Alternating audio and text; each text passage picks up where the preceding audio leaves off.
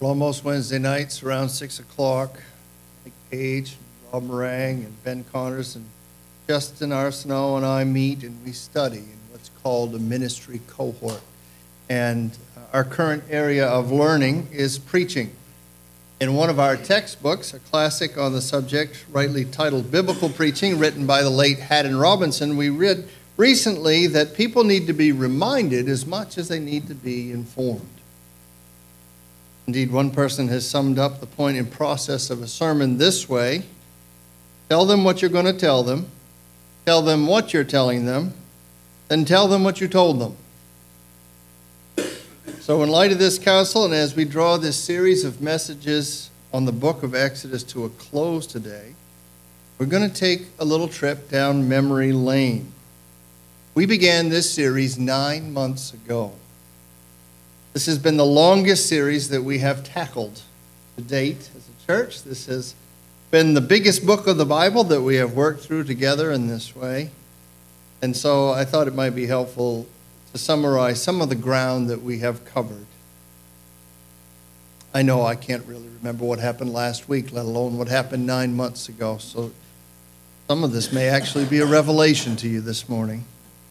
When we started, it's probably likely that a lot of us didn't really understand what the book of Exodus was all about. We may have equated it with the idea of a dramatic exit of the Israelites from Egypt. But as we have made our way through it, and now that we have studied it for 3/4 of a year, I hope that we are aware Exodus is about much more than that single dramatic event. That in fact it is rich with biblical themes and deep and good theology that teaches us about God and that teaches us a bit about ourselves. But what really have we learned? Well, it was written a long time ago, but hopefully we've been able to see this book of Exodus as relevant and to see that Exodus is a book about the Christian life.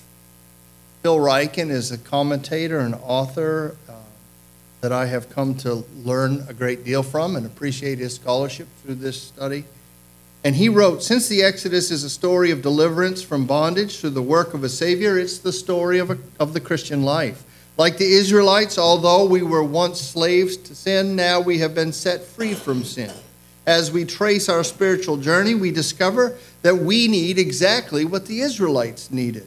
We need a liberator, a God to save us from slavery and destroy our enemies. We need a provider, a God to feed us bread from heaven and water from the rock. We need a lawgiver, a God to command us how to love and serve him. And we need a friend of God, a God to stay with us day and night forever. Exodus is a book about the Christian life. Exodus is a book about the glory of God. The word glory appears 13 times in the book, describing what God is doing. Everything God does in this book, he does for his glory. Now, if you and I were to have as the motivation for our actions our own glory, if everything that we did was so that it would call attention to ourselves, we would rightly be considered selfish, and we might even be called narcissistic. But God is neither of these, because God, unlike us, God is perfect, and God deserves, therefore, all the glory and all the honor. Exodus is a book about the glory of God. God deserves all the glory. That's why we are commanded to live in such ways that bring him glory, ways that make much of him and not so much of ourselves. We are to be much more concerned as we walk through this world with God and the things of God than we are to be with ourselves. Happiness is not found, contrary to what you're going to hear regularly and continuously, happiness is not found in self-fulfillment, self-actualization. Happiness is found in seeking fulfillment in God. Exodus is a book about deliverance and freedom. It opens with the Israelites in Egypt, and in Egypt in bondage to Pharaoh. They are treated ruthlessly, harshly. They are literally slaving away. Every day they have to work and make bricks in order to build cities and storehouses to hold the excesses of their pagan taskmasters while they themselves live in poverty and in lack.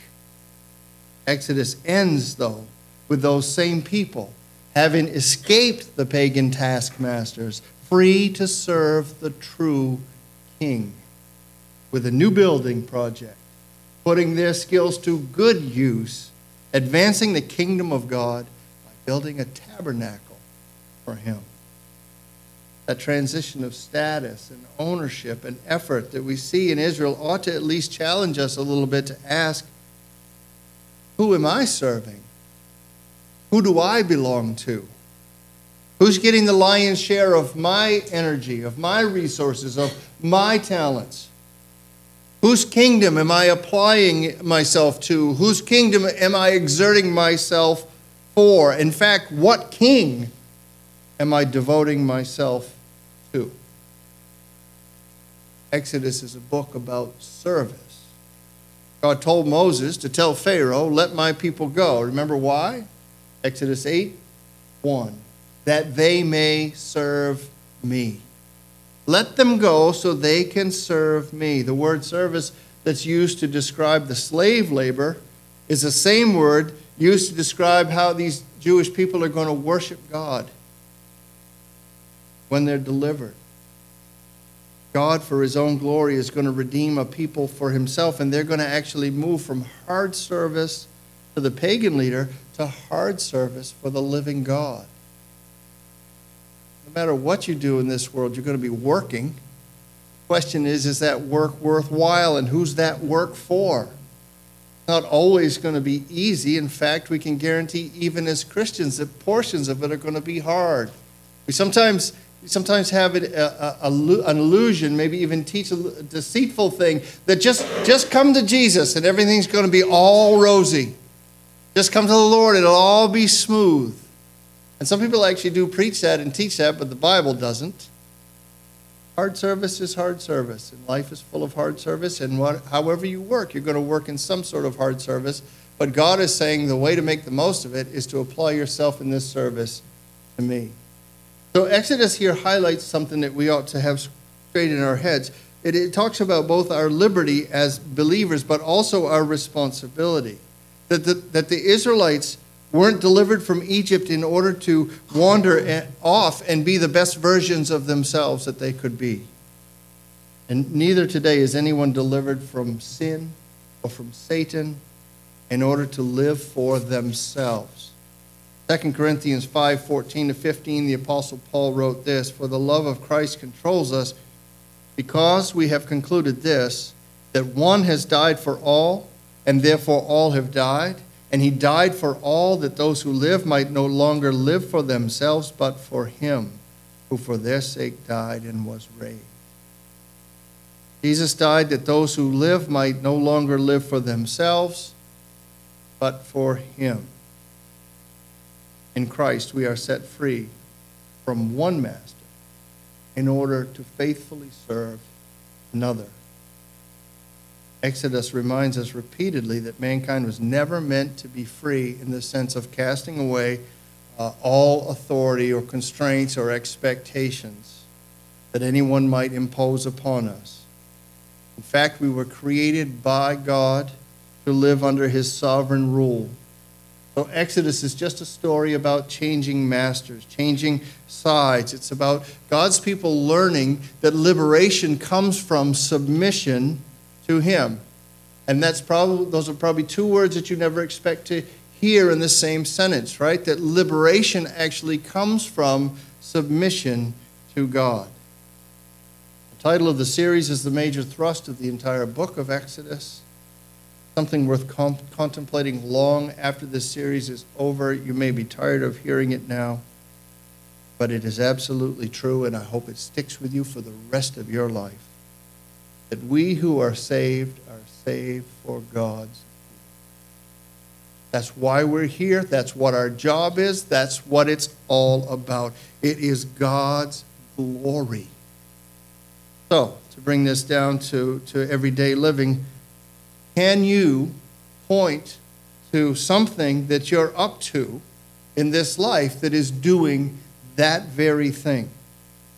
Can you identify something or some things in your life that you are doing for God's glory? And I don't mean just things that you think God would approve of, or nice things, or things that look good. I want to remind you that the Pharisees did those sorts of things. They prayed in public. They fasted so everybody would know it. They made sure they were to synagogue on time. They would not break the Sabbath rules themselves, though they might hire somebody to do it for them. But they did everything that looked right and looked good. And what did Jesus have to say to them? Nothing very kind or nice about their religiosity. So it's conceivable, actually, to be doing good things or things that look good, but not doing them for God's glory. Pharisees were doing those things for themselves. It's a trap, isn't it? We can fall into it. What are you doing truly for God's glory? Are you parenting for God's glory? Are you working for God's glory? Are you serving in the church for God's glory? Are you being the best spouse that you can possibly be for God's glory? Are you studying to show yourself approved for God's glory? Are you being a kind neighbor for God's glory? Are you letting your light shine before men in such a way that they can see your good works and glorify your Father in Exodus is a book about serving God with the lives that we have been given and giving Him glory in our service. Now, Exodus is a book about history. I said that as we began right away. I know some of you are turned off by that idea. Oh, no, not a history book. Some of you don't like history. Some of you haven't done well in history. You don't intend to do well in history. You think history is irrelevant. Some history may be. But I just want to say this. Even though it's history, it doesn't mean it's irrelevant. I trust it has not been hard for you as we've made our way through this series.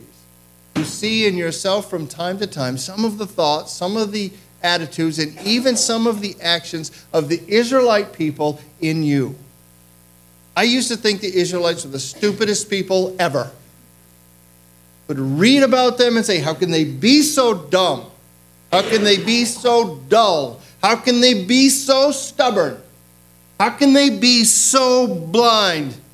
Until God, graciously, perhaps with wisdom or years, I don't know, maybe He just wears you down. Helps you to see yourself in the Scriptures. I haven't always been the most attentive fellow.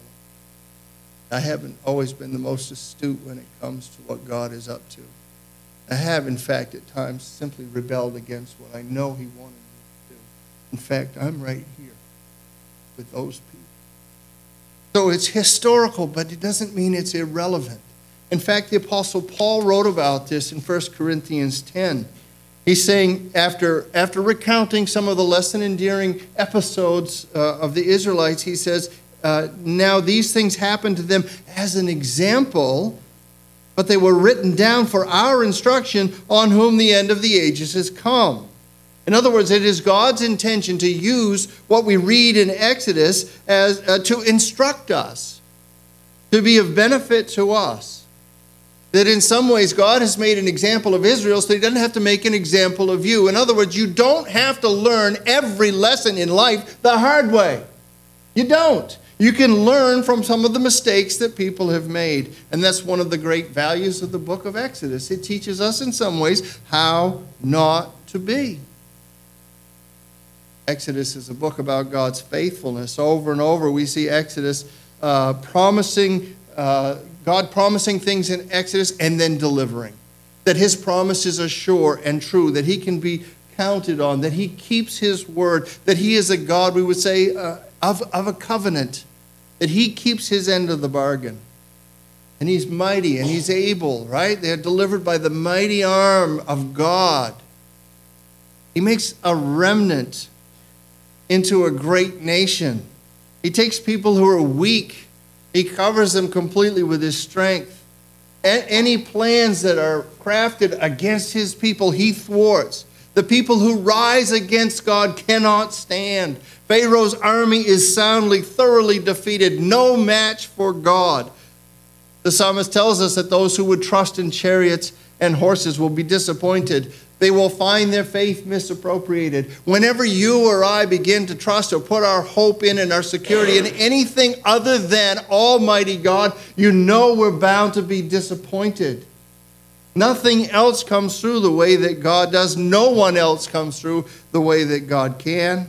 He will deliver his people. It's what he said he was going to do. He will make their souls live. He will feed them with bread from heaven. It's what he did. He keeps his covenant. He promised to Abraham that he would make him a nation out of his descendants. And in Genesis, he birthed that nation. And in Exodus, we see, despite all odds, that nation begins to grow because God is faithful, because he keeps his covenant. He keeps his covenant even when his people stumble, even when his people grumble, even when his people sin. And they do. So Exodus is a book about rescue, and it's a book about salvation. It not only depicts the rescue and salvation of Israel, it looks forward to the rescue and salvation to be found in Jesus. Many of the Old Testament uses of words to describe the Exodus, words like ransom and redemption and deliverance, are the very words the New Testament uses to describe the work of Christ on the cross. And so Exodus is referred to by some as the gospel of the Old Testament. In it, God's people are redeemed from slavery and death through the blood of sacrifice. That is the blueprint of salvation. It hints at what is to come. And every human understands this, I think, at least at some level. The Scripture teaches that we are all by nature slaves to sin. Colossians 1:13 says that by the mercy of God, the Father has delivered us from the domain of darkness and transferred us to the kingdom of his beloved Son. Once slaves to sin, now delivered from the domain of sin, transferred to the kingdom of Christ. The Israelite crossing of the Red Sea symbolizes dramatically the necessity of leaving the old life behind if one wishes to have the new. And that's so simple. If you want a new life, you have to leave the old. If you want a new life, you've got to leave the old life behind. The Scripture calls that repentance. It's a turning. This is what Jesus preached. His first sermon, repent, for the kingdom of heaven is at hand. The kingdom of heaven is near. So turn around from the old and come the new. Exodus pictures an even more symbolic escape than the Red Sea, of leaving the old and coming through to the new in the Passover lamb, the blood of the Passover lamb that saves the ones whose doorposts it is spread upon, just as the blood of Jesus, the Lamb of God, who takes away the sins of the world, saves everyone to whom by faith it is applied. The Apostle Paul couldn't have been more clear for us. He says emphatically, Christ is our Passover lamb. This is how to escape the consequences of sin and death. It is to come under the blood of the Lamb. It's to come under the blood of Jesus. This prompts one commentator to say Exodus, that is not just a story of salvation, but the story of salvation. Israel's deliverance from Egypt anticipated the salvation accomplished once and for all in Christ Jesus. And therefore, Exodus is a book about good news. It is a book about good news that anticipates the best news. Now, scholars and theologians have had a long time to figure out the book of Exodus, and we are beneficiaries of all that hard work over the years. And as I mentioned at the outset of this series, most scholars agree that this book could be split into three sections or three divisions. And I like, of all that I have read, I particularly like the divisions of Exodus that are proposed by pastor and author David Helm. In his breakdown, chapters 1 to 15 are about the God who saves. He triumphs gloriously. The horse and the rider are thrown into the sea. He saves his people.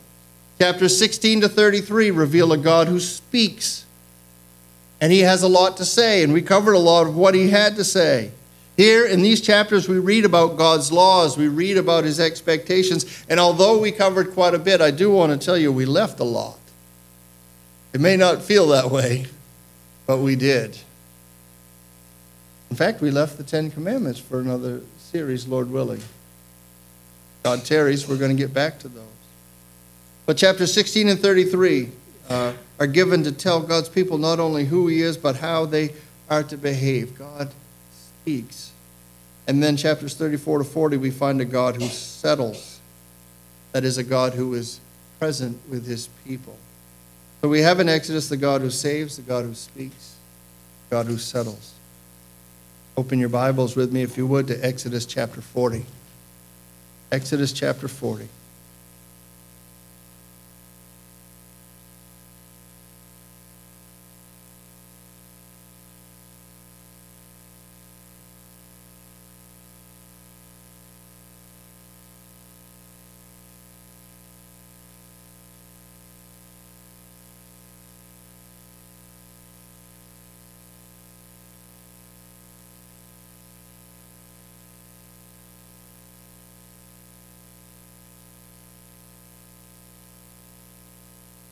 The Lord spoke to Moses, saying, on the first day of the first month, you shall erect the tabernacle of the tent of meeting, and you shall put in it the ark of the testimony. And you shall screen the ark with a veil. And you shall bring in the table and arrange it, and you shall bring in the lampstands and set up its lamps. So put the golden altar for incense before the ark of the testimony, and set up the screen for the door of the tabernacle. You shall set the altar of burnt offering before the door of the tabernacle of the tent of meeting, and place the basin between the tent of meeting and the altar, and put water in it. And you shall set up the court all around, and hang up the screen for the gate of the court. Then you shall take the anointing oil and anoint the tabernacle and all that is in it, and consecrate it and all its furniture, so that it may become holy. You shall also anoint the altar of burnt offering and all its utensils, and consecrate the altar, so that the altar may become most holy. You shall also anoint the basin and its stand, and consecrate it. Then you shall bring Aaron and his sons to the entrance of the tent of meeting, and shall wash them with water. And put on Aaron the holy garments, and you shall anoint him and consecrate him, that he may serve me as priest. You shall bring his sons also, and put coats on them, and anoint them, as you anointed their father, that they may serve me as priests. And their anointing shall admit them to a perpetual priesthood throughout their generations. This Moses did, according to all that the Lord commanded him, so he did. In the first month, in the second year, on the first day of the month, the tabernacle was erected. Moses erected the tabernacle. He laid its bases and set up its frames and put in its poles and raised up its pillars. And he spread the tent over the tabernacle and put the covering of the tent over it, as the Lord had commanded Moses. He took the testimony and put it into the ark, and put the poles on the ark, and set the mercy seat above on the ark. And he brought the ark into the tabernacle and set up the veil of the screen, and screened the ark of the testimony, as the Lord had commanded Moses. He put the table in the tent of meeting on the north side of the tabernacle outside the veil, and arranged the bread on it before the Lord, as the Lord had commanded Moses. He put the lampstand in the tent of meeting opposite the table on the south side of the tabernacle, and set up the lamps before the Lord, as the Lord had commanded Moses. He put the golden altar in the tent of meeting before the veil, and burned fragrant incense on it, as the Lord had commanded Moses. He put in place a screen for the door of the tabernacle. And he set the altar of burnt offering at the entrance of the tabernacle of the tent of meeting, and offered on it burnt offering and the grain offering, as the Lord had commanded Moses. He set the basin between the tent of meeting and the altar, and put water in it for washing, with which Moses and Aaron and his sons washed their hands and their feet. And they went into the tent of meeting, and when they approached the altar, they washed, as the Lord commanded Moses. And he erected the court around the tabernacle and the altar, and set up the screen of the gate of the court. So Moses finished the work. And the cloud covered the tent of meeting, glory of the Lord filled the tabernacle. Moses was not able to enter the tent of meeting because a cloud settled on it, and the glory of the Lord filled the tabernacle. Throughout all their journeys, whenever the cloud was taken up from over the tabernacle, the people of Israel would set out. But if the cloud was not taken up, then they did not set out till the day that it was taken up. For the cloud of the Lord was on the tabernacle by day, and fire was in it by night, in the sight of all the house of Israel throughout all their journeys. So once again, in our study of Exodus, we have read a narrative long on important and significant and sometimes symbolic details. Frankly, it's the kind of passage that a lot of people would pick up and read and say, well, that doesn't make any sense to me, and that's kind of how I understand the Bible. It's just full of a lot of stuff that doesn't make any sense. It does take some work to dig down into those details and understand why they are the way they are and where they are and all those sorts of things. But I just want to suggest to you a different takeaway. If I were to ask you, what does Exodus 40 mean to you? How do you understand it? I want to suggest a simple but far-reaching summary of this chapter, and actually of this book, and actually of the entire Bible. And that is this. Our takeaway should be this. It is God's desire to dwell with man. It is God's desire to dwell with man. Not to exist with us in the same space, okay? The Scripture teaches the doctrine of omnipresence, that God is everywhere at all times. The psalmist asks, where can I go? Where can I flee from your Spirit? The answer is nowhere, because God is always with us in that sense, everywhere at all times. But his desire, his intent, is to live with us. His desire is to be in relationship, to live in relationship with us. That is why he made us. That is what we're here for. To live with him, to delight in him, and to be a delight to him. But when sin entered the human race, through the disobedience of Adam and Eve, the pure and intimate relationship between God and man was severed. God cannot delight in us when we are willfully disobedient. And our sin separates us from him. And that is our human condition. Like Israel in slavery to Pharaoh, all of us are slaves to sin. All of us slaves to sin. That doesn't change the fact that God still desires to dwell with us. And here in Exodus, in the wilderness, we have a new creation of sorts, a new beginning. God wants to make his people a holy nation. He wants to make them a kingdom of priests. But how on earth, how can a godly, a holy God dwell with an unholy people? Remember, Exodus is a book that in the original language begins with the word and. Not in your translation, but in the original it begins with the word and. In other words, Exodus is a continuation of Genesis. And you know what comes after Exodus, right? Genesis, Exodus. Yeah, the book you all try to avoid. Leviticus, right. But how does Leviticus begin? If we begin to see the story of Scripture and how this is put together, how does Leviticus begin? Leviticus begins with the Lord who we read lives or dwells in unapproachable light, calling out of the tent of meeting and telling Moses that he might be approached. How will he be approached? According to Leviticus, he will be approached through sacrifice. God will dwell with Israel in the middle of the camp, and the people will have access to him as their sins are atoned for through blood sacrifice. Now, this system that is being set up for the Israelites is also something, again, I don't want to ruin the whole Bible for you, but it's something that the people are going to rebel against, and they're going to disobey. And actually, the glory of the Lord that we're reading about is going to depart from the temple. You read Ezekiel chapter 10. They're not even going to be faithful to what God is doing here in the moment. Don't let that distract you or deter you from capturing this in your mind. None of this changes the fact that God still desires to dwell with man. And when the fullness of time had come, Apostle Paul wrote in the 4th chapter of Galatians, God sent forth, born of a woman, born under the law, to redeem those who were under the law, so that we might receive adoption as sons. John puts this in language that we're a little more familiar with now that we've come all the way through the book of Exodus. He says the Word became flesh and dwelt among us. And I've referenced this earlier in the series. That word, dwelt among, could be translated literally tabernacled.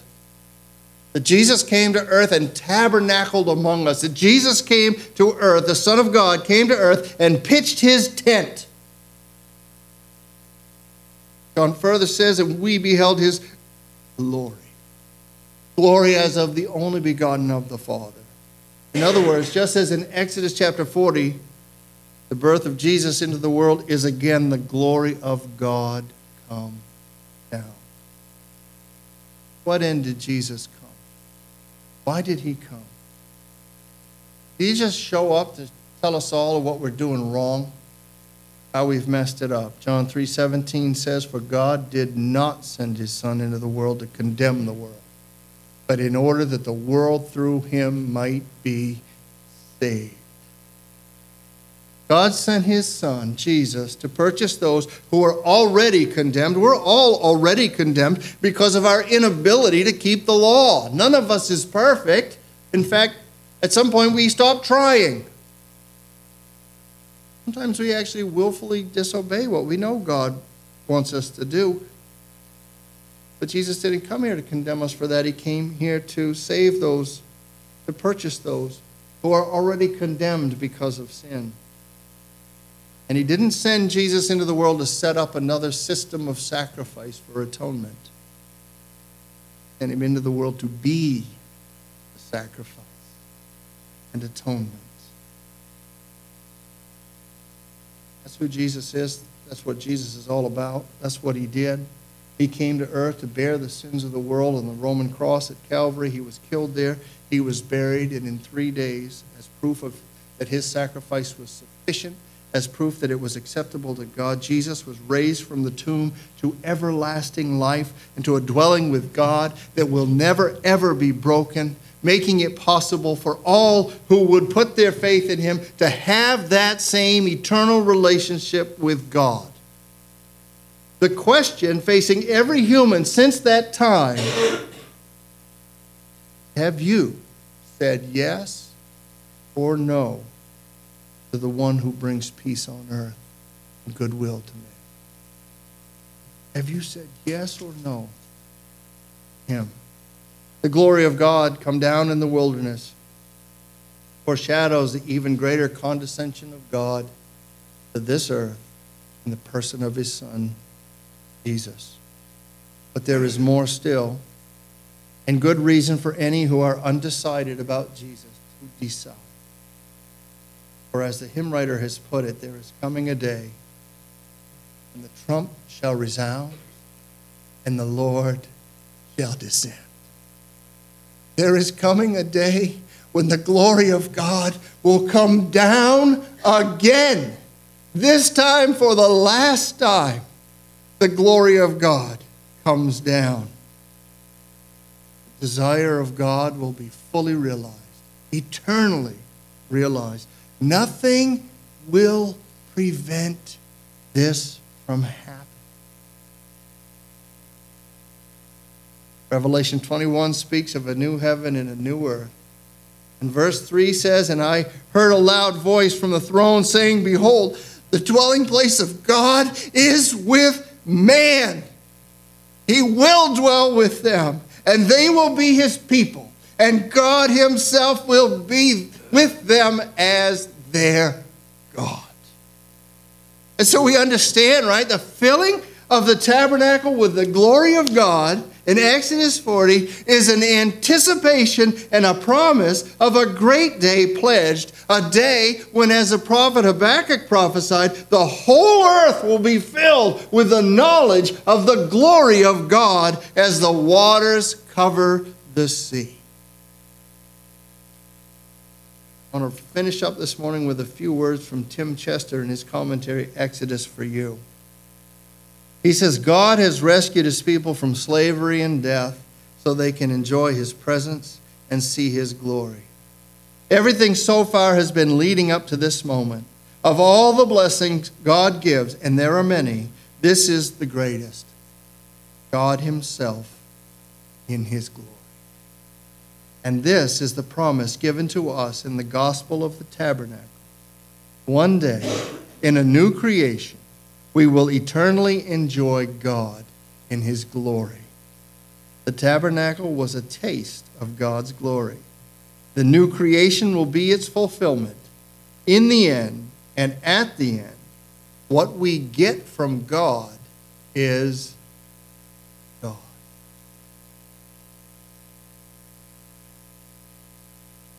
Glory to God. Greatest gift of all to us. Have you received that gift? Will you receive?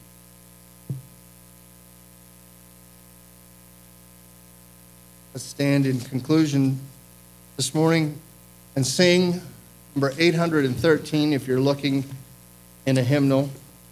It just might be a tune that some of you are familiar with. 813.